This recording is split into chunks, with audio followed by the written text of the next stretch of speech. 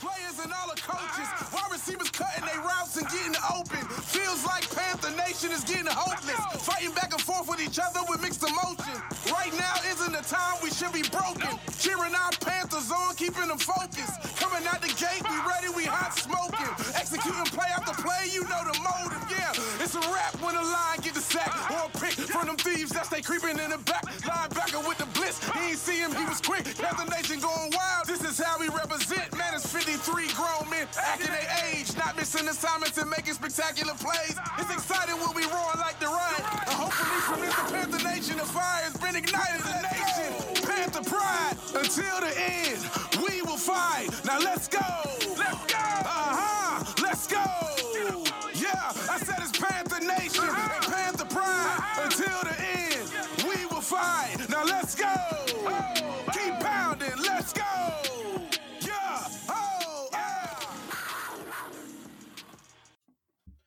Welcome to the On the Prowl podcast. I'm your host, Delmar Minor, with my man, OG Tony B. And Killer Cam. Yes, sir. Welcome to episode 3. Today, we're going to be talking about who are the free agents that the team should covet in the 2020 season.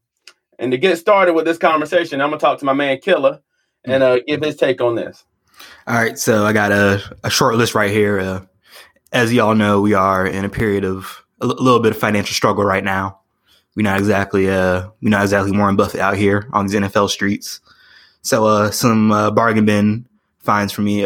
Jordan Phillips, a nose tackle out of Buffalo, kind of flamed out a few years in Miami. I think got Oklahoma, but had a really big season in a partial role in Buffalo last year. 9.5 sacks, good amount of pressures. Is a kind of rotational pass rushing nose tackle. He's like 6'7", 340 run. Doesn't have a refined skill set, but he can bull rush and power rush up there with anybody else in the NFL. So I definitely look at him, maybe kind of be what Kyle Love's been for us for the past few years, get younger there. I'm not a very big Vernon Butler guy, so I'd love to see him replaced. Another pickup here, somewhat local guy. I know y'all remember Javon Kearse out of Clemson. He's been on the Vikings for the past few years. Strong safety, really long, really rangy. I think he's like 6'4". This year in Minnesota, actually, they had a lot of struggles and injuries in the secondary. He actually played a good amount of nickel in Minnesota last year on top of his normal strong safety and did pretty well there. So I think he could be a nice, versatile piece. Maybe gives a little more versatility out of that safety spot to complement Eric Reed, who's more of that box safety and less good in coverage. And to get some veteran depth in our linebacker room, Wesley Woodyard from the Titans, solid NFL linebacker, been in the league for a while now. They got Jayon Brown and Rashawn Evans over there. I think he's a free agent, so I expect them to probably let him go. And he could probably be had for somewhere probably no higher than $5 million. Okay, man. Tony B, what you got? Hey, I love that Rockington, man. Panthers North is always selling our players, so it's time for us to steal one back. And I'll go through, and from what I can see from possible free agency leaving, to replacing some people. I like Eli Apple. I know a lot of people are like, oh my God, he's done this. He's had up and down years, but he's a pretty solid nickel corner there. I think we're going to have to replace Bradbury like we talked about a few minutes ago. And then Corey Littleton, linebacker. Again, one of those guys that not really a big physical specimen, but in the event that we get or don't get Simmons, and we'll talk about that later, then I think this is a plug and play player. He's essentially Shaq, just from the outside linebacker's perspective. And then another, it's kind of crazy that Cam mentioned another former Clemson player. I'm gonna mention one here too, Big Beasley. I know may have some tread on him, but it's still a plug and play guy. I think that can help us through a little financial struggle until we figure out how to make some of these cuts or restructure some of these contracts. So what I got here is Robbie Anderson from the Jets. He's got a previous history with Coach Rule, and I think with the right coaching, he can be that taller, longer body, deep threat that we're missing in the offense. Mm-hmm. And I think Trey Boston, of course, he's already on the team, but I think Trey needs to come back. I like his leadership for the young secondary, and he's a good ball hawk safety. Granted, his tackling is to be desired, but otherwise than that, I think he's a good holdover from the Rivera era. Mm-hmm. Marcel Darius. I think Marcel is an affordable D tackle with veteran experience. He's been on some pretty elite defenses. I know he was somebody that we looked at a couple of years ago in the draft, and I think maybe we can bring him to Carolina in case we lose like a Gerald McCoy. Obviously, Kyle Love is probably going to be out. He's going to be too old. And then really looking at this cornerback spot, as you mentioned, Tony, regarding James Bradbury, but we'll talk about that later. Mackenzie Alexander, I think he's still young and still has a lot of potential and can play the slot. And, I feel like we could bring him in and maybe get some tread off of those tires. So, guys, let's talk about if you had one person off your list that out of all the guys that you listed that you could bring to the team, who would it be? And let's start with Tony first. I feel like I'm going to go with Brockers. Just because I think that's a lot of what we struggled with last year was that our linebackers could not get to particular gaps they needed to get to because obviously we were in this makeshift 3-4 and our defensive line wasn't really prepared to do that. With Vernon Butler, he showed a little here, a little there, but we need that run stopper, that stuffer, that 340-pound nose tackle that's going to go in there and just cause pure. The word I'm going to use, but I think I would go to Carolina North and get Brockers to come down south. Okay, let me ask you one thing about Brockers. What you say he plays D tackle, right? Correct. Okay. Will he fill a 3 technique or will he be the nose? I think he can do both. I think he's a versatile dude. I think he can. If you need him to play 3, do I think that's probably not his strong suit, but I think he can do it. But yeah, he would be a prototypical nose tackle for me. Now, Cam, let me ask you about Jordan Phillips because I don't really know much about him, and I'm intrigued with his pass rushing ability, especially with Buffalo's defense and McDermott calling the plays. That sounds like a natural fit. So, can you give us some more information on him? See, like I said, he's 27 years old, out of Oklahoma. See, he got drafted by the Miami Dolphins. Really struggled to kind of latch onto the scene there. The Dolphins were just kind of the past few years been kind of a listless organization. But anyway, he was claimed off of waivers from Buffalo, and playing that kind of Kyle Love role that McDermott loves. That rotational number 3 defensive tackle that just gets in there and has that license to go get the quarterback. So yeah, playing that role. So on a ridiculously low snap count, he pretty much only played on third downs in Buffalo. He recorded 9.5 sacks with a good amount of pressures. And like I said, he's not he's nothing like, an Aaron Donald, with a refined pass rushing skill set. But like I said, he's a huge dude, 6'6", 6'7", 341 pounds, great speed. And yeah, you just can't do anything about doing that size bull rushing when you use him the right way. So I think he'd be a really great pickup for us. Yeah, man. On my list, I think the one person that I really want is Robbie Anderson. I've been intrigued with his gameplay ever since he's come into the league. And I really feel like, let's be honest, the Jets have not been very good. Their quarterback situation has been up and down, and he still relatively produced quite well. And I think if you put him in the offense with Cam, Robbie Anderson will fill that Ted Ginn role in that 2015 season. He's the guy that can go downfield with better hands and track down that deep ball. We'll have an offense that can at least score, on average, I say 24 to 30 points a game. And in today's NFL, that'll win you at least 9 to 10 games. Mm-hmm. Granted, we don't know how our defense is going to be. But I feel like if we really get this offense kind of humming a little bit, we'll be a lot more competitive in 2020 than anybody would give us credit for. So, all right. So, guys, anything else about the free agents? Anything else you'd like to discuss?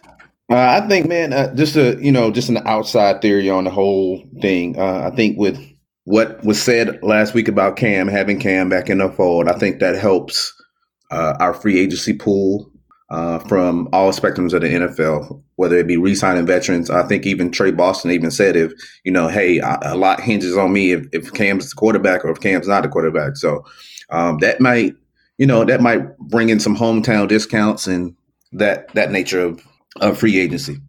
And just to kind of, segue just a little bit, I want to get y'all's opinion on the Cam situation. Matt Rule said a lot of stuff this week regarding Cam Newton, and I'm just kind of interested to see what you guys have to say about that. So, Cam, what's your take on it? I just felt kind of, vindicated. That's what we were saying. It wasn't any, steadfast, this is our quarterback for the next, Dave Gettleman proclamations. This is our quarterback for the next 5 years about Eli Manning and whatnot. But, just common sense, as long as Cam's not healthy, that trade value isn't there to where you're really getting anything out of it. And if he is healthy, you have a proven franchise quarterback. So, there's just no reason to go into next season not expecting to have that. The fact that Rule hopes that Cam Newton's going to be back falls in right into what we said, where, it's easy for someone who's not a fan of the team to say, oh, Matt Rule's got a 7-year contract. They can just tank this year and go get Trevor Lawrence.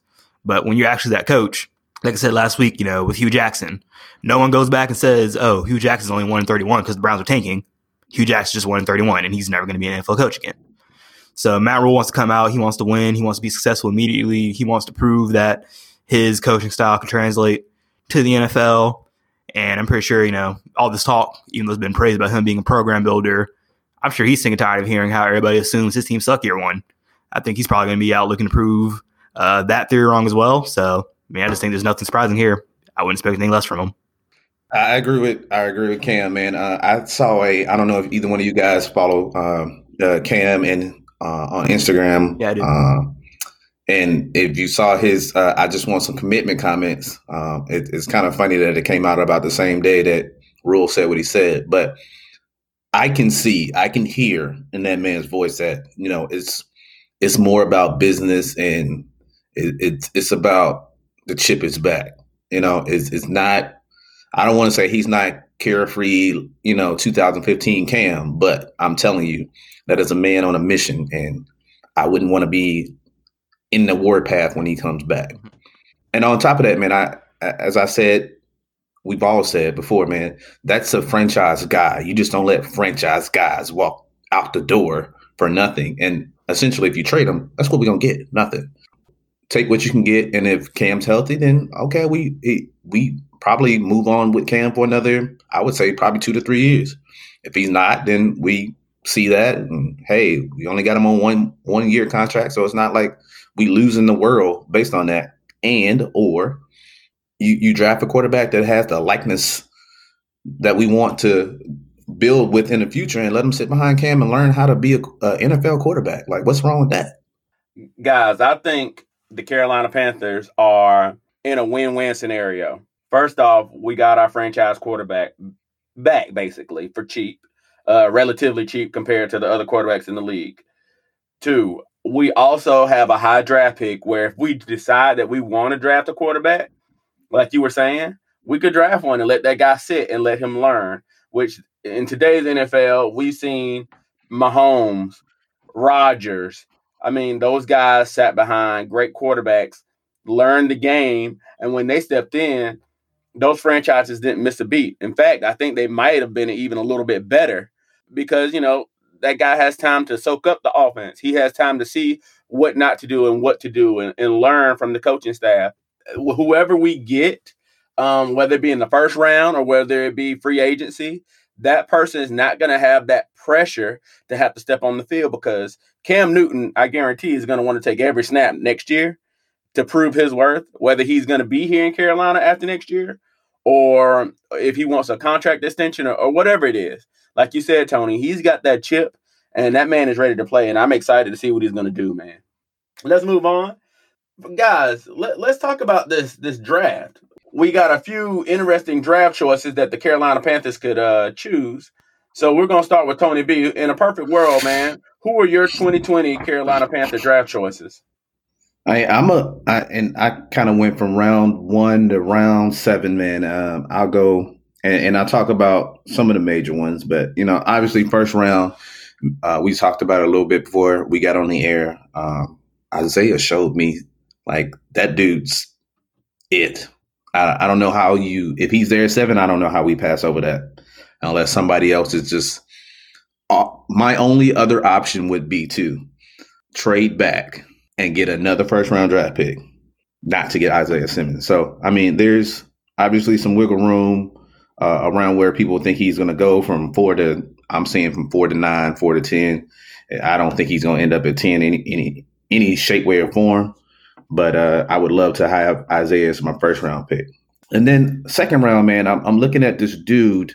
I was looking through the corners, and I was looking at this dude, Jeff Gladney from TCU, cornerback. Kind of rangy dude, fits the mold of our not really big name guys that we always bring in to be corners. And if he's not there, I'll take Alaric Jackson, offensive tackle from Iowa, just to help some of that interior on the right side, because I don't know Darrell Williams is going to be the answer anymore. So maybe he's just better served as a backup. Again, moving on to the third round, I don't know if this dude's still going to be sitting there, but I would love to have a descendant of Randy Moss named Thaddeus Moss. He's shown that he can be Travis Kelce-like. I don't know if he can actually block yet. If you look through some of his combine video, he got kind of beat up a little bit on the blocking, but we'll see what that develops into. On to the fourth round, I'll take. I know y'all. We all talk about this conception of, I don't really care if anybody in our receiving corps has more than 60, 70 catches, because I think that's what we're going to transition to. I agree with what Delmar said earlier. We need a big, rangy receiver that can kind of help do that. And I'm looking at Tariq Black from Michigan. Didn't really have a always healthy time in Michigan, and not always having the best quarterback in Michigan. But if you look at any of the dude's videos, when the ball's in the air, he is what I call a go get it. Round 5, round 6, I got some dudes in mind, but they're more part of my sleepers, so I'll lay off. I'll just go 1 through 4 until we get to the sleepers to talk about. Okay, Cam. All right, so for me, round 1, I'll cheat a little bit, but give a different answer just for the sake of a parody here. So Isaiah Simmons did show me a lot, and I do feel like there's a strong chance that he falls to us, because although he did show me a lot, I still feel like if you're going to take him, just use him as a middle linebacker. I don't think he's going to be worth that. 1, I just don't think you're using him right. And 2, while I'm sure he'll be a capable player at that, that's not really Isaiah Simmons, being put in that box of just being, a Luke Kuechly or like a Bobby Wagner, middle linebacker type. So I know the Giants are a team that are, a lot of people are picking take him, but I think they need that middle linebacker. So I think they may pass on him there. So Isaiah Simmons definitely, if he doesn't fall to us, I'm going a little low on AJ Epineza, and I was high on him before, but he's a little more Cleveland Farrell kind of run stuff, maybe low end 1, number 2 type. So not really that upside I probably would look for in a top 10 pick. Maybe a guy we can take if we trade down lower in the first round, but I'm going to go with the nose tackles, Derek Brown and Javon Kinlaw as my ideal picks at 7 there. KK is still a beast, but not getting any younger, getting a little more injury prone as he's getting up there in age. And this is where it started, building our previous team last time with Star and KK. That's how we started building our defense. Keep that same energy going. In the second round, a guy I have my eye on is David Woodward, a linebacker out of Utah State. Utah State, of course, is the school that developed Bobby Wagner.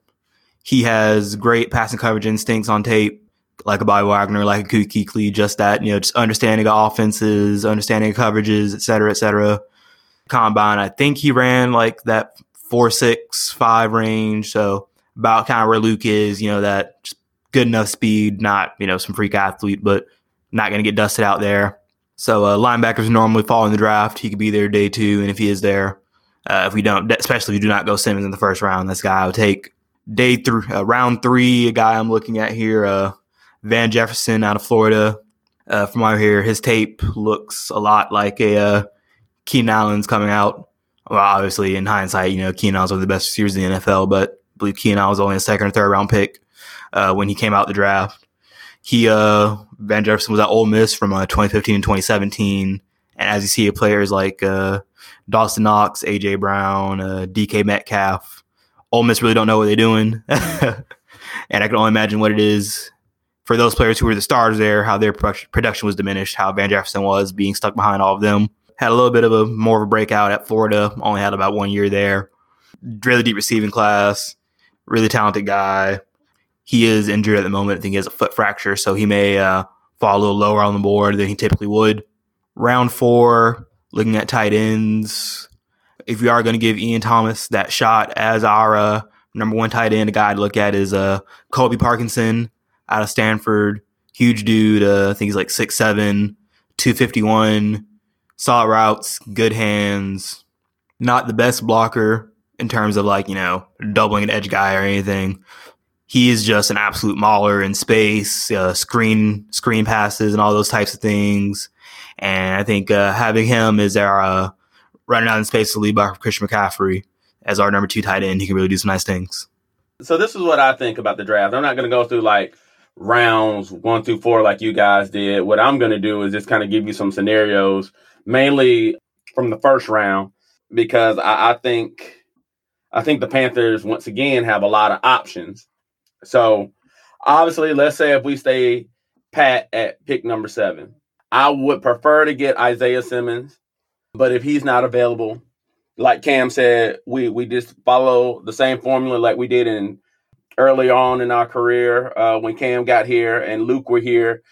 We started building that interior line on the defense. So you either get Derek Brown, or if you trade back and you pick up some extra picks, you can get Kinlaw as well. Or maybe if you trade back, maybe you can still get Derek Brown and get Kinlaw. So you could double up like we did before during the Gettleman era when we got Starr and KK. Also, the Panthers have another trade back scenario where I think if a quarterback is available, I think the quarterback that we pick up in the first round possibly be Jordan Love. Granted, I watched a little bit of tape on him. He kind of reminds me of, in my mind, he's an unpolished Phillip Rivers type of quarterback. I like what I saw, but he needs time to sit. Definitely.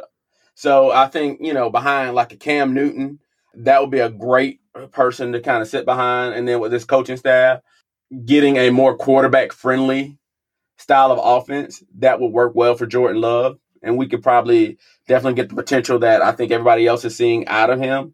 And we could have our franchise quarterback for the next 10 or 15 years, depending on what happens with Cam.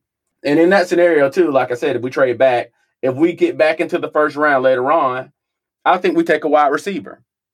Delmar, I thought about that in my first round draft pick, too, just to caveat what you're saying about wide receivers. I'm hearing, if you look at the trends of what everybody's talking about, everybody expects defensive linemen, quarterbacks, all to become off the board really, really fast. So my question is, if Jerry Jeudy is sitting there at 7, is Jerry Jeudy in the line of those Alabama previous receivers that you cannot pass over? Oh, that's tough. That's a hard one, man. And it's hard to say because I honestly feel like Simmons is a better pick because DJ Moore is our current number 1. Well, not according to Steve Smith, but that's a whole nother conversation. DJ Moore is our true number 1 right now. And I think, Curtis Samuel is a good number 2. And I think we can get a still relatively good receiver later in the draft and fill some of those more current needs with that 7 pick. But Tony, you're right, man. That's a hard choice because Jeudy probably will be there at 7. And if you saw anything from what he did at the combine, not only, but anything he's done over. Now, I usually don't hinge a lot of stuff on what Mel Kiper says just because, sometimes he overhypes players. Yeah, definitely. But for him to say that is the best route runner he's seen in 20 years of the NFL draft, it's in my eyes, a really, really big statement. And if you can get somebody in the NFL that you don't really have to teach the route tree to, you can just throw them the ball and think about if you put Jerry Jeudy. Again, I'm going to this multiple formations. Hey, we're going to put them all on the field. you ain't got enough to cover them with. You put Jerry Jeudy, you put Christian McCaffrey, you put DJ Moore in a stack, and you put Curtis Samuel on the backside with your probably number 3 corner. That's nasty right there. And again, I go back to what Cam said about Isaiah Simmons on the other side, right?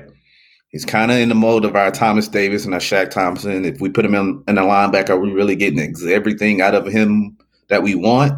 When probably what we really need is a prototypical linebacker, because we have the likes of Brian Burns, the Carters, and all those guys that really haven't had a chance to be proven commodities in our linebacker core so far. I think if by chance, for some ungodly known reason, that somebody wanted to slide him back to safety, I think you can find a safety later in a round. I just wanted to push that question out to see how you guys felt about it, because that is one I think that could potentially hit our war room and be a very interesting decision to have to make for your first pick as a new NFL head coach and hinge. I almost feel like this Cam physical impacts my answer to this question, whether or not because one thing too, like depending on, I feel like there will be a good amount of confidence off of this physical on like how likely the return of Superman is here. If I get a sign that, it's all, all things go, return of Superman, it's going to be hard to resist, the ability to create that offense, as well as us being in the NFC South with the Mike Evans, Chris Godwins, and Michael Thomases of the world, put together an offense that in position to be the dominant offense in the NFC South for years to come is definitely a promising proposition. And you see a team like, the Falcons, they still had Roddy White in his prime when they made that trade to get Julio, but just said that he was that level of talent. The one thing that does scare me is receiver is probably next to running back in terms of the least needle moving position in terms of, just impacting your, are we going to make the playoffs or not? Or can we win the Super Bowl or not? Unless you got like a Megatron coming out straight off the streets, which is different. So that's the only thing that scares me is I feel like our offense is, would be straight or kind of set with or without Jerry Jeudy, but he is that transcendent talent, so it is very hard. But if he's there at 7, I might pull the trigger. Yeah, it's going to be tough, man. We're going to have a lot of options, so I'm really interested to see where Marty Hurney and Matt Rule are going to go. And to be honest, we're kind of in another good spot where no matter who we probably pick at 7, we're going to get a good player regardless. We're getting a starter. We're getting a bona fide star. Yeah, I agree. So just kind of segueing, who are y'all's NFL draft sleepers? Tony, who do you think is a sleeper right now? You think that pick 5 and 6? A lot of them got this hometown flavor about them because, I kind of watch more of what I call East Coast football, and I'm not really a big West Coast football dude. But I will, just for giggles, I'll give you a quarterback that I actually paid attention to that I don't know if a lot of people know his name and what he's capable of, but the man is, tossed the pigskin around a little bit out in a Mike Leach system. Anthony Gordon, 6'3", 210. Again, he's from the Pac-12, so I kind of a little leery. But anytime somebody can complete like 72 to 75% of their passes, and I know we can all say, hey, they ain't really playing no defense, but 72 to 75% of your passes, regardless of who's playing defense, is kind of high to me. And then I correlated to Jacksonville's Minshew, right? You got another guy that a lot of people didn't know anything about, or, you're not really high on, or has this flaw. And I think his flaw is he may not be the smartest dude in the world because he's been in, just these wide open systems where you make your first read and you throw the ball. But again, I like overachievers. So I'll go there for that. And I think he's more of a 5th or 6th round talent. Not somebody that's going to obviously be able to step in and do anything great for you at the top.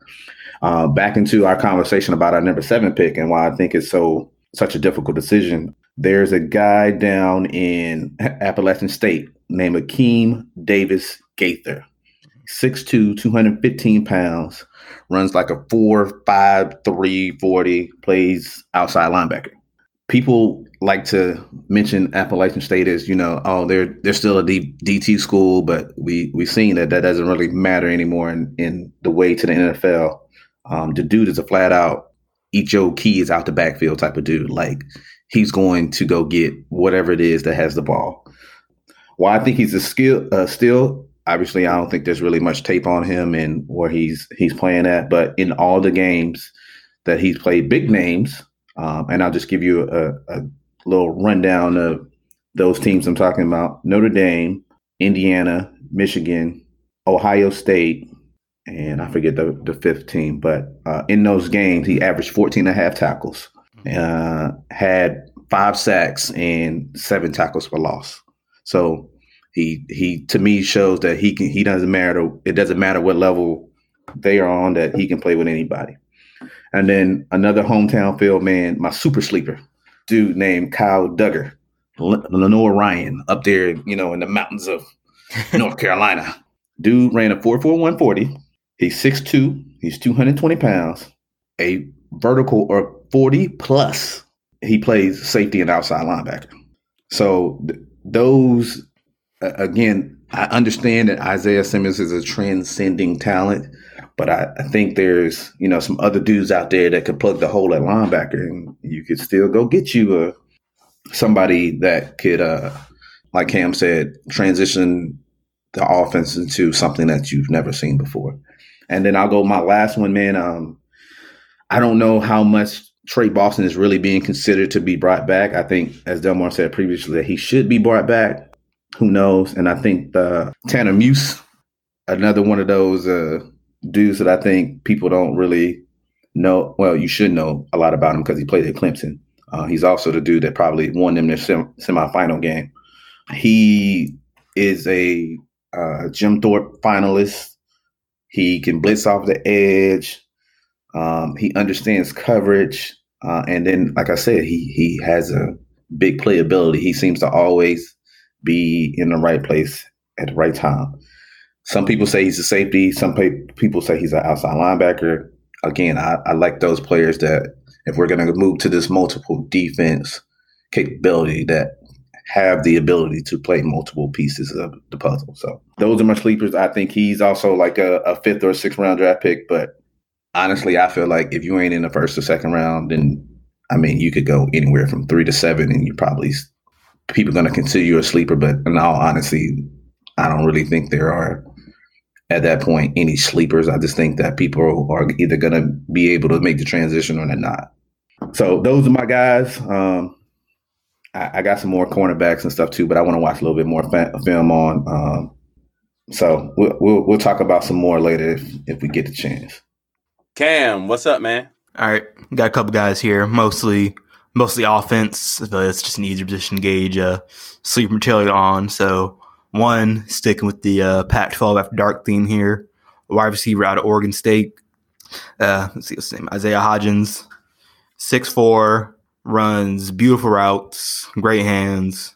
Again, Oregon State didn't win a lot of football games, but I was listening to a scout talk about him, and he said when he watched his tape, if you didn't see the colors and was just looking at this guy play, and someone told you were watching Adam Thielen, you would not be able to tell the difference. Is how he described his tape. Right now, I see he has about a 4th round projection. This is before the combine, and he may probably stick there. He ran about a 4.61. But 6'4", good route running, great hands. I think he can be a really, really, really good slot receiver, somebody who can fall late for us. Another guy to look at here, if we are going to bring back Christian McCaffrey, the white man's burden needs to be alleviated, as we should call it, about his snap count. So Antonio Gibson, running back kind of receiver hybrid, 6'2", 220 pounds, out of Memphis.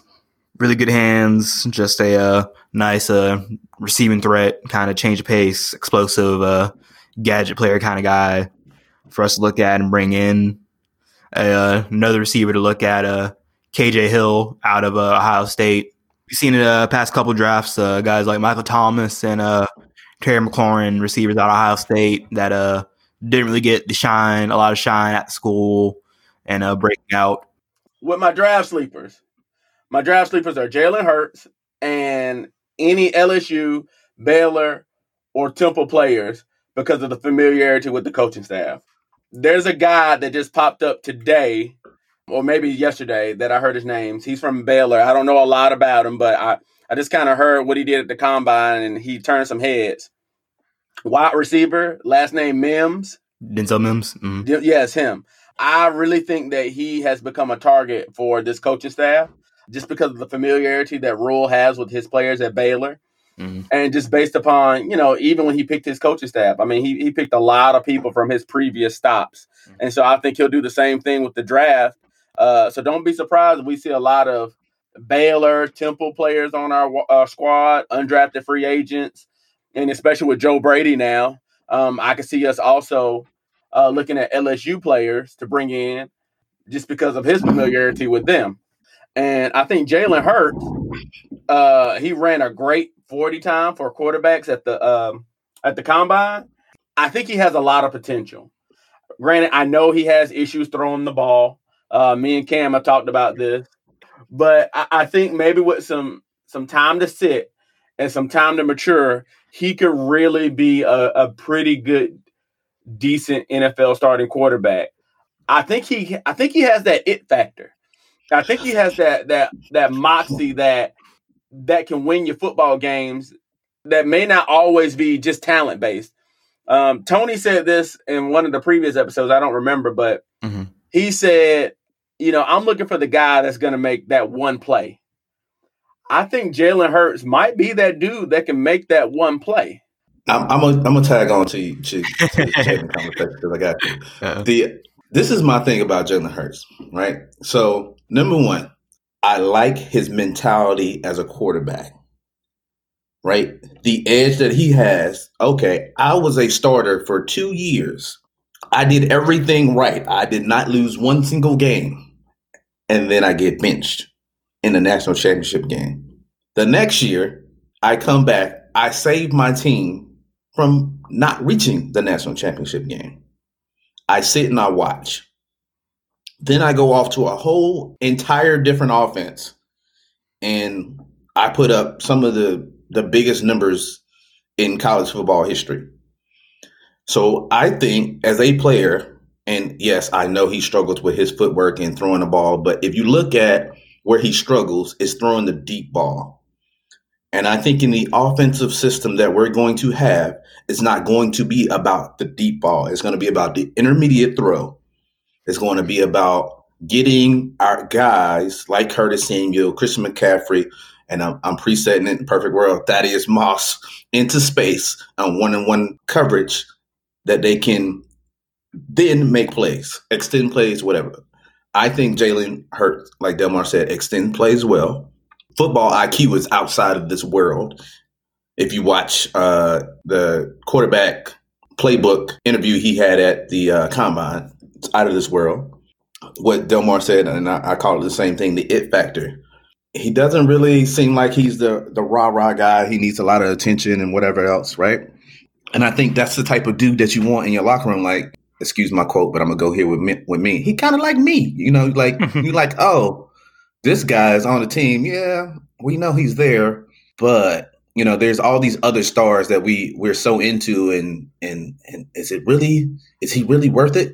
Is he really a quarterback? And think about what Alabama would have been those 3 years without Jalen Hurts, because we've all seen what Alabama was without quarterbacks before. And then you get Tua, which is a top 5 quarterback in this draft that replaces you. So you can't really grade him on that. Then the guy that you replaced in Oklahoma, it was the number 1 draft pick from a year before that. So everywhere he goes, he's not running from opportunity. He's not hiding from. He could have went to, he could have went to, I don't know, he could have went to Mississippi State and played quarterback and probably been the dude. You know what I mean? But he's not shying away from that. And I think that's what makes quarterbacks great. It's not about, I need you to be able to throw 50 passes downfield over 50 yards accurately. Yes, I need you to throw 1 or 2 of those a game just to keep defenses honest. But he has a sneaky 40 time. I think he's what I would call, he has game time speed. So there's a difference between running a 40 in being clocked than being on the field. And the ability to know when to get down and make the right reads, man, that's more important to me than being able to throw 70-yard bomb accurately. Right? That's just how I felt about the man. And again, on the other flip side of that, if you get him and he can sit for a little while, we have quarterback coaches in the NFL that can change footwork. We've seen it with a guy, I don't know, named Cam Newton. Cam, I know you want to rebut, man. Go ahead. Go ahead and load my clip up here. Y'all know me, man. If you're not going to be an NFL quarterback in the traditional sense, you can't be sneaky athletic. You can't be, I can make some things happen with my legs. You need to be an athlete, the likes which we have not seen. Every single example of a successful, dual threat quarterback, that quarterback, from their scrambling perspective, is a transcendent athlete. So, Cam, what do you consider Russell Wilson? While Russell Wilson isn't a transcendent scrambler, he has a transcendent deep ball. So he's transcendent throwing on the run. Like him, like Aaron Rodgers, Mahomes have like that, just throw on the run, pinpoint accurate. I could put the ball where only the receiver can get it on a rope, generational deep balls. But anyway, even like Michael Vick, transcendent scrambler, Randall Cunningham, transcendent, Cam, transcendent. You just don't see the I struggle throwing and I'm all right, scram working out. I mean, a good comparison, Jacoby Brissett, by all regards in Indianapolis, is a great dude. Even the year when Andrew Luck was still there and they were 1-5 and went on the run to make the playoffs, the player in the locker room that called that meeting was Jacoby Brissett, not Andrew Luck, to turn their season around. Even though Andrew Luck was still the franchise quarterback in terms of talent, Jacoby Brissett was their franchise quarterback in terms of mentality. In spite of all that, at the end of the day, Jacoby Brissett just has limitations as a quarterback. He's fine, solid, probably below average starting caliber.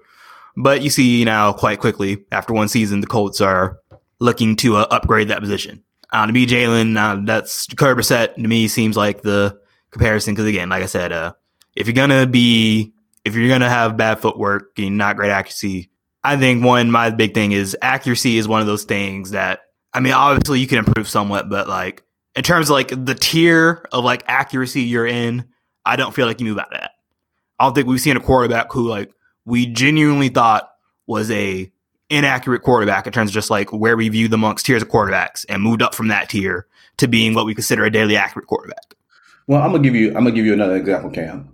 I forget which Kyler Murray year is, but everybody said Kyler Murray and even Russell Wilson, they're too short to throw the ball deep. They're not going to be able to see. They're not going to be able to do this. They're not going to be able to do that. Like you said, transcendent. The only thing I can really give Kyle Allen Kyler Murray is that he's super fast. You know what I mean? Most of the time he scares people just because he can run. But I still look at Jalen Hurts we're talking about a guy. I'm not looking for a guy that's going. Honestly, I don't want him to have to throw the ball 40 times a game deep or even 20 times a game. I'm looking for that guy that can give me 5 to 10 plays that nobody else on the field can give me. And I don't think you have to be a transcending player to do that. I don't want to call him. I don't want a game manager, because we've seen what Garoppolo did with that. He totally messed up San Francisco in the Super Bowl. But I think Jalen's a little bit better than average, and because his football IQ is better than the average, that he can probably look off a safety or two here or there, and he's going to be able to pick out something out of that game that's going to give us 1 or 2 plays that, even if you were per se, I don't know, you have this pinpoint accuracy. And Russell Wilson, again, this is the guy that I'm molding him into in my mind. He's just a bigger Russell Wilson. He may not have like you said, and that is a transcending thing for Russell Wilson. He can move and keep a pocket alive for 30 seconds, which is, I don't even know how he does that. But having that ability, being that smart to overcompensate for your physical attributes, I think is an understated thing, because football IQ will get you past some of those things. All right. So here's my thing with that. I could get behind that if Jalen Hurts was just like killing people on like West Coast offense and like, okay, yeah, I can't throw a deep ball, but like when I throw this check down, you best believe it's on the money. But that's not Jalen Hurts. You feel me? Like, you know, like even then, like even with like, you know, a like short 20-yard, like with just bad mechanics, like a bad throwing motion, like that's going to be inconsistent. You feel me? Like if you're going to, you know, be a guy who sprays a 15-yard slant pattern simply because your mechanics are bad, you know, yada, yada, yada, you know, I need like that. Okay, I'm going to throw a 50-yard deep ball later to make up for the fact that I'm going to miss that 15-yard slant from time to time. Jalen Hurts has a little bit of that like raw boomer bust thing, but he has like that low floor, like high ceiling, low floor thing to him. And I just don't really like that combination, you know? Like if you're going to be a inconsistent passer, I need that like some level of transcendence to complement inconsistency. I can't have like inconsistency from a guy portraying himself as a like keep everything in front of me stability kind of, you feel me? I just like those are like, I don't know, those things don't really, you know, work together for me, you know, those things don't really. Yeah, so I'll give you that, Cam. I'll give you, he's probably inside the pocket. He's probably I hate to say it, but even in my own point, he's probably a 60 to 63% accuracy type dude. But you get him on the move, God forbid, I don't even know why this is a real thing. I don't know why some quarterbacks throw this much better on the run than they do in the pocket. But that goes up to about 65 to 67%. And I'm not saying that he's going to be like, you're going to be like, oh my God, we're down by, 14 points. Jalen Hurts is going to put it all on his back and win us the game. I don't know. But again, I go back to a full NFL game. I think that the IQ allows you to make better decisions and potential bigger plays because you can see things develop faster than, I don't know, a Kyler Murray obviously Patrick Mahomes is the prototypical quarterback that everybody wants these days. Everybody wants the dude that can escape the pocket, run, throw it on a dime, make his offensive line look really, really great by just moving around the pocket. But I will also say that has part to do with the players that are around him in his system, in the system that he was brought in. And we can go back and look at Jalen Hurts' numbers from last year. Every game that mattered, he showed up and showed out. Now, I can't say the same about his compadres besides, I think, Jeremy Lamb. But if you look at those stats in big games, the man was throwing for 400 yards and, rushing for 80 or 90 yards. Like, that's pretty impressive to me, no matter what level, we think of his inconsistencies or whatever. And I'll give you the same thing that, you were saying about the inconsistencies of, oh my God, you missed this 15-yard pass or you missed this 9-yard slant route. I don't get it. But going back to another point, that Alabama drive in the semifinal game, every throw that he had to make, he made it because of the it factor, right? You don't have to be perfect all game to win a game. Cam Newton has showed us that. Yeah, you don't have to be perfect all game to win a game. You just got to be in the moment. You got to get it done. And that's what Jalen Hurts does. In the moment, he gets it done. So I don't think he's a starter next year or even therefore after the 2 years. I think if you give him the Patrick Mahomes treatment, I think you got a legit quarterback for the next 5 to 10 years. Well, let me say this. Hold up. I got a hypothetical, guys. And I want you guys to chime in on this. We talked about this earlier. If the Panthers take Jerry Jeudy at 7, and let's say if they were to take Jalen Hurts later, like let's say maybe the late second or third round, maybe they switch some picks around or something like that, and he's available. Would you guys be okay with that? Cam, what would you say about that, man? I'm not spending personally any more than a 5th rounder on Jalen Hurts, to be real. But I do like the sentiment of bringing him in with a guy that does have some familiarity with him. But again, my thing is like if I'm spending a day one, rounds 1 through 3, I consider those premium draft picks. You're looking to get something tangible. You're expecting a tangible result out of your picks 1 through 3. I'd say 4 through 7. I feel like that's where you have a little more room for flyers and whatnot. But 1 through 3, you want to be really confident in what you're going. Tony, what about you, man? I don't necessarily know if I want the combination of the two on a team, because I think, like I said, I think what you're getting, if you get Jerry Jeudy, you're getting an NFL ready commodity. And I think Jalen Hurts has to sit a while. So I don't think what we would envision that combination to be something that could be used on the field would actually happen. So I'm not against it, but I just don't think it would be kind of sort of what Cam is saying. I don't think it's a immediate impact that's going to help us completely as a team. But I also disagree with Cam. I just don't think there's a way Jalen Hurts is on anybody's board or left on anybody's board after, at worst case, the fourth round. Maybe fourth. I'm not at worst case, I don't see that. Just because we're talking about a premium position in NFL, right? And we know people love to reach and people love to do craziness, right? And Patrick Mahomes was what, a second round, third round? He's first. Was he? He was like 29 or something, like 29, 30 or something, right?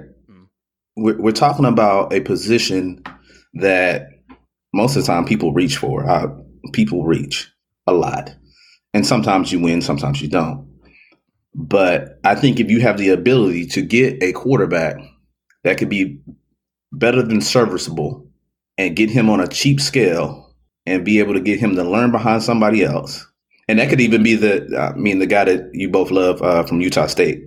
Either one of those two guys could potentially be a person that can come in the NFL, sit behind Cam and learn. And hey, there's been other guys. I'm sure everybody in the NFL was like, oh, I'm going to get, I don't know, whichever whack quarterback was drafted before Patrick Mahomes. But hey, I'm going to go get this guy because on film, he's done all these great things and he can throw the ball a mile away. He can throw it the length of the football field and he's going to be great. And then they flame out. And then you got Patrick Mahomes at 28, 29. It's just like killing the whole NFL now. So it's up to that person to make us right or wrong. Mm-hmm. Me and you ain't gonna be able to solve the problem, but it's up to that person to come into the NFL with that same determination and see what they do with it, man. You just have to take your skill set and make it the best of your own personal skill set. And I think from a history standpoint, Jalen Hurts has showed me that he can go somewhere, learn something, and be a valuable piece to a team.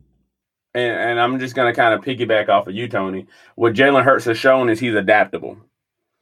That he can be in a relatively not good situation and still make the best out of it, which is kind of what I'm wanting out of a quarterback. Now, I'm not going to say he's the best because Cam makes some really good points. And all these prospects are going to have some things wrong with them. They're not going to be perfect. But I do think maybe we start looking outside of just physical aptitude for some of these quarterbacks, especially in the rural era. And I think we are going to be starting to look for those higher football IQ guys that can be playmakers. And like you said, Tony, they don't necessarily have to make every play, but they got to make the play. And Cam Newton, we love Cam on this podcast, but let's be honest, Cam has had some stinker of a game sometimes. Sometimes you're like, man, Cam, who is he throwing to? What ghost is on the field? Right. Like, are you throwing to the ghost of Kelvin Benjamin? Because that was like 3 feet over Curtis Samuel's head.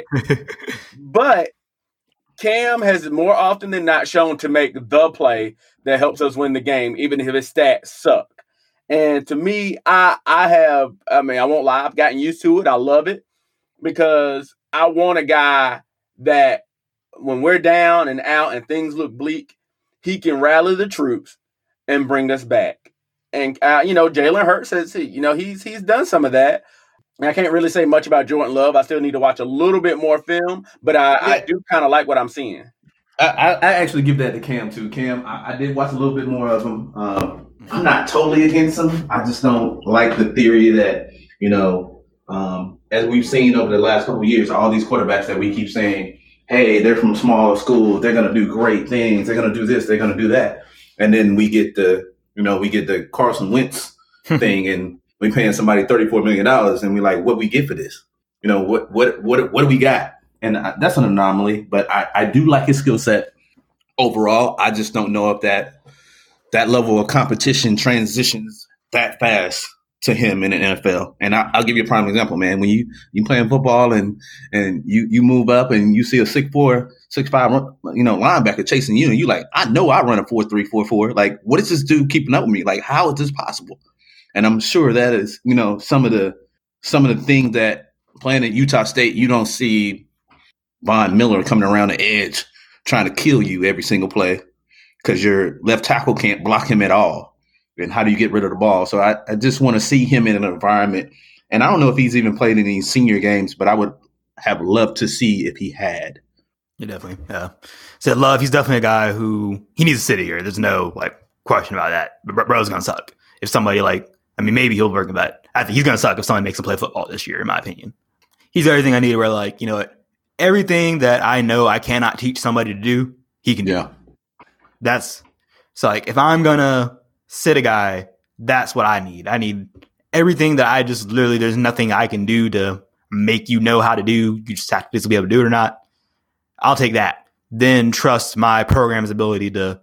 Well, obviously you need a guy I'm not into if you Anthony Gordon has he's just not a leader of men. So that's why I wouldn't want him.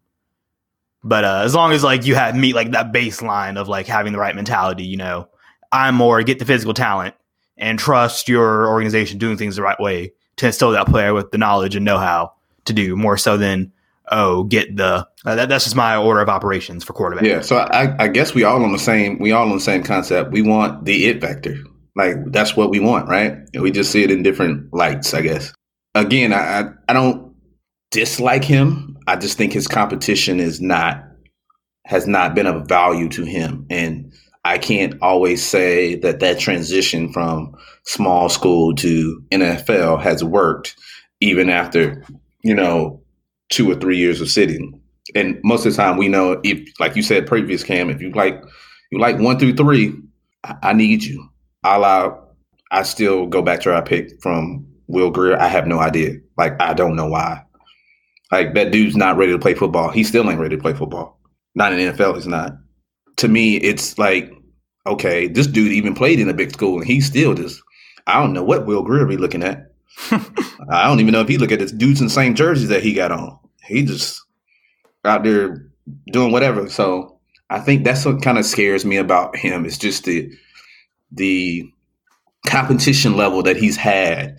And if that's going to transition to a point where he's not able to adapt and or he's taking so many physical blows that are vastly different than what he's taking at Utah State that he's I'm just getting rid of it out of my hand. I'm not even going to be an NFL quarterback and stand back here and try to make, what they're paying me worth it. I'm just going to throw it a la David Carr or what's the Jimmy Clausen. God. Those type of dudes. Oh, man. Please don't talk about Jimmy out of bounds. Jimmy. Yeah. Yeah, exactly. And Jimmy Clausen rolls to the right and he throws it out of bounds. Jimmy Right. rolls to the right. The only thing I give Jimmy, he would throw it 25 yards out of bounds. I'll give him that. He going to make sure he get out of bounds. But he ain't making no completion in between them hashes at all. I think Jimmy Clausen is Jimmy Clausen is at least 45% of why Steve Smith led the Panthers. Complete the idea of a malcontent Steve Smith started with Jimmy Clausen. It's probably somewhere up in the 60s, hell camp. It's probably somewhere in about 60%. I mean, I know, Steve wanted to fight him at all times, obviously. Yeah. So okay. So good conversation regarding quarterback. So last thing, potential salary cap release players for the Panthers this year. Who do y'all see being released? Let's start with, you know what? I'll take this one first. First off, James Bradbury can get his walking papers and leave right now. You want me to? I'll print them out and give them to him right now. I am not paying you $15 million to play cornerback. I'm sorry. I mean, corners are great, but my guy, you acting like you are the next Deion Sanders, my man. Is James Bradbury the fifth best cornerback in the NFL? No. And then, I don't know, have y'all looked at that cornerback salary leaderboard? Yes. There's some regrettable things up there, man. Yes. Our boy Xavier Rhodes, I think he was the 10th worst cornerback in all football last year, according to PFF. There's only one person making the money and actually doing the job that they should be doing to get paid that amount. That dude's name is Stephon Gilmore. The rest of that is just inflated numbers and whatever. And I hate to say it, James, I forget your middle name, Bradbury. You better go talk to your boy Josh Norman and see what happened when you go from your system to something else and you become this corner that people pick on, because I still remember, and this is why I won't pay you $15 million a year. Man, you let Julio Jones catch 300 yards in one game. Like, I'm not paying you. Oh, no, he was all right, and he was hurt for that game. All right, and that was a. I'm not paying him, but that was Ben Wickery because I remember Ben Wickery literally got cut like 3 hours later. Ben Wickery matter of fact, throw that whole secondary away. I'm not paying none of y'all back there. If that you was part of that 300, you ain't getting nothing. You ain't getting that from me. But there's been other times where, you just like, man, okay, I don't know who's like, I can't pay you $15 million because you're not following the number one receiver around the field. But you know what? When he's done that, he has looked horrible. He is a pure zone corner. He's a baby Josh Norman. Yeah. I mean, definition of number 2 corner, man. He's like prototypical number 2 corner. Prototypical number 2. If you have a superstar next to him, that like low risk, that like guy who doesn't take a lot of chances, zone corner, conservative, who just keeps everything in front of him, is a great thing to have. But that's not the position we're in. I can't think of the guy that we drafted in the same year as him. I know he's up in Vegas. Worley, right? I think both of them were in the same mold. Worley was just a little slow in the outside world, but I think Worley is making like $4 or $5 million a year. I'm not saying that you put him in the $4 to $5 million. Like Cam said, he's a tier 2 cornerback. So he should probably be in the range of 6 to 10. I'll give him that. But 15, bro? Nah, bro. I'm not giving you no 15. This cornerback leaderboard here. Number 1, Xavier Howard at 15 mil. Number 2, Tremaine Johnson at 14.5. Number 3, Xavier Rhodes at 14. Then Patrick Peterson, Marcus Peters, Desmond Trufant has been getting $14 million to sit at home for the past couple years. Kyle Fuller, AJ Bouye, Stephon Gilmore, Janoris Jenkins, Malcolm Butler. Wow. So essentially, the Panthers and Marty 2.0. Don't you dare give 1.0. Don't go this dude a franchise tag. Because that's no, we're not playing that game either. We don't need another big money Charles Johnson, man. We don't need big money. No, yeah, we don't need an Albert Hainsworth deal. James Bradbury, goodbye, my man. I'm sorry. I love you. Keep pounding. Heck, I even got your autograph, but you got to go. I knew we were in trouble when he changed the name to Money. Changed the nickname to Money. I don't know what he gonna change it to, but hey, he gonna change it in another area code because I don't need it in the 704 or the 803. He gonna change it to getting burnt because when he get to the East, man, them boys gonna eat him alive. Better learn from Josh, man. Exactly. That's who he need to call. I hope he got his phone number because he needed it. Wearing his number. I think also, too, some other potential salary cap releases. I do think that Dontari Poe is gone after this year. He'll be at Carolina North. And what's his name? He recently just got let go. They didn't pick up his option. Jarius Wright. I think Kyle Allen laughs evilly. Yeah. Well, you know what? And this is the thing about Kyle. Kyle is going to be cheap. Kyle has experience now. It's hard to say because, you got Kyle Allen who's got some NFL experience now. And now you got Will Grier who you spent a 3rd round pick on. And you're probably still going to draft a quarterback. You're not going to keep 4 of them. So somebody's going to have to go. So bye, Will. Agreed. Goodbye. Yeah, we cut it right now. Go to XFL. Go to 8. Whatever. I can't do it. We talk about it. Yeah, that is the least amount of it I have seen in there quite is no some it. time, man. There's no it. The it is empty. That was, man. I'm like, bro, looks like a hipster, man. He's short. I don't even like. That just ain't it, man. Well, we apologize for talking about you like this, dog. But you somebody got to be honest with you, man. I'm just saying, bro. Like, man, these defensive backs in the NFL, man, they dogs. Like, imagine how they feel when they saw Will Grier walk onto the field. Their first thought was probably, man, I'm about to get me a contract extension. No, I agree with Cam. I mean, I think even if you get another, man, you get who were we talking about? We had Kyle Allen, and I forget the other dude that we had last year too, man. Heineke, yeah. I think Heineke, whatever you want to call him, he was better than Will Grier. Yeah, I mean, Heineke showed the ability to complete a pass. I mean, I did not see Will Grier get a NFL throw off. So what are we doing? Like, that's what I'm like. Okay, we missed on this one. He missed bad. Just gotta cut your losses on that one, man. Cut it. Go ahead and get rid of it. And as Delmar said before, man, I think another cut that we may not want to see that probably is going to happen. I think Daryl Williams. Who doesn't want to see that? Hold up. I definitely want to see that. So I'm gonna give you a reason why. I don't think he's a starter anymore.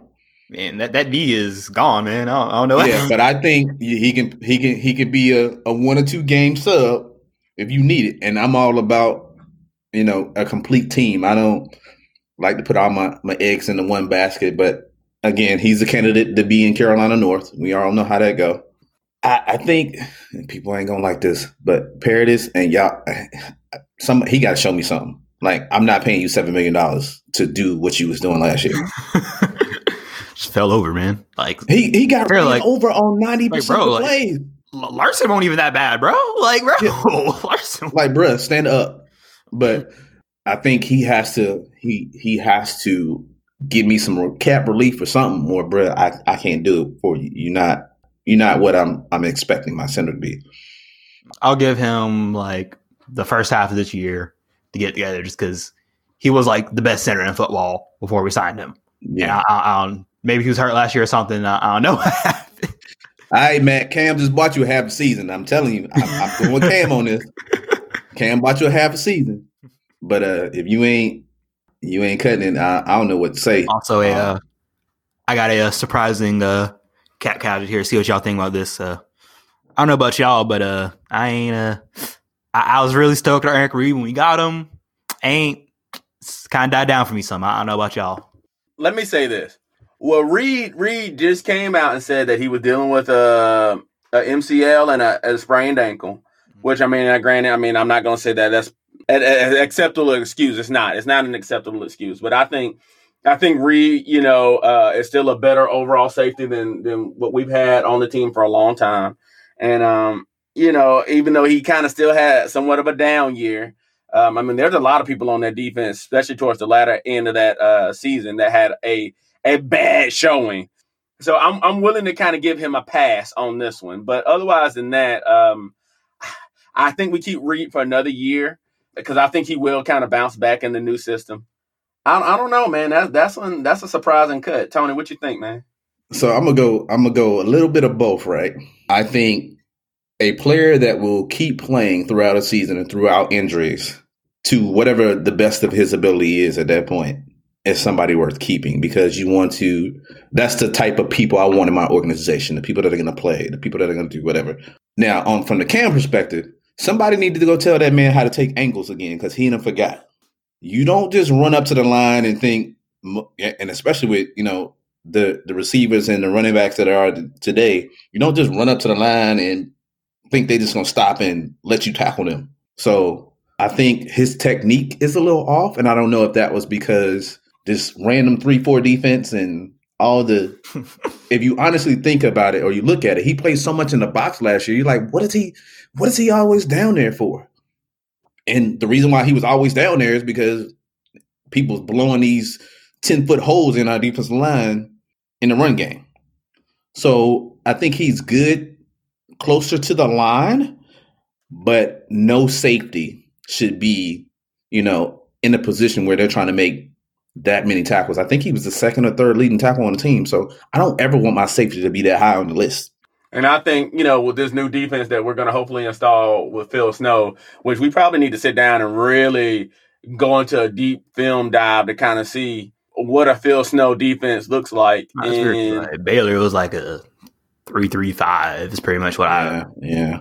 And he mentioned I don't know that's I don't know. No. He mentioned the multiple roles. So I'm gonna go along with Cam, and it's not a cut right now type guy. But if you don't show me something this year, then I don't care what I get for you. I'm probably going to trade you away, or I'm just going to wait till your rookie contract runs out and get rid of you. Dante Action Jackson. Uh-oh. He got a year to get it together. He's still young. I ain't paying you get young money. You know what I mean? Like, you can't freelance like he does. Yes, he'll make an amazing play on, that interception that he had last year that he jumped probably, it looked probably over 40-something inches to snag that. And that was the beginning of the year, man. He looked really, really good at the beginning of the year. And I'm like, oh, well, it looks like James Bradbury is the number 2 corner. He ain't the number 1. But then it's just like he fell off the map, like altogether. And like people were just picking on him. And then he goes to say, again, I'm a big person on being professional and doing the best of your ability and not trying to blame it on somebody else. Then he says that, oh, the coaches put me in the wrong position. Yeah, I don't like the fact he runs his mouth too much. Keep your mouth closed. Like, bro, you got burnt. Just say you got burnt, call it a day, move on. I don't know what his issue is with, and maybe it's a study thing, but he got to get into them. He got to get into it, man.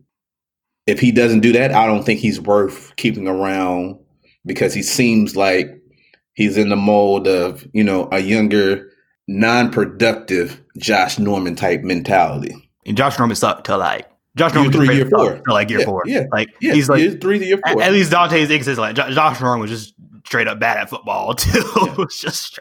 I mean, because you remember every year you used to hear about Josh Norman. This corner is at practice and he's locking down this dude. He's locking, and then we're like, where's this dude that we've been talking about all summer? Oh, there he is. He's 20 yards off his receiver, getting toasted. Yeah. Josh didn't really get it together until that 4th season when he started playing within the system.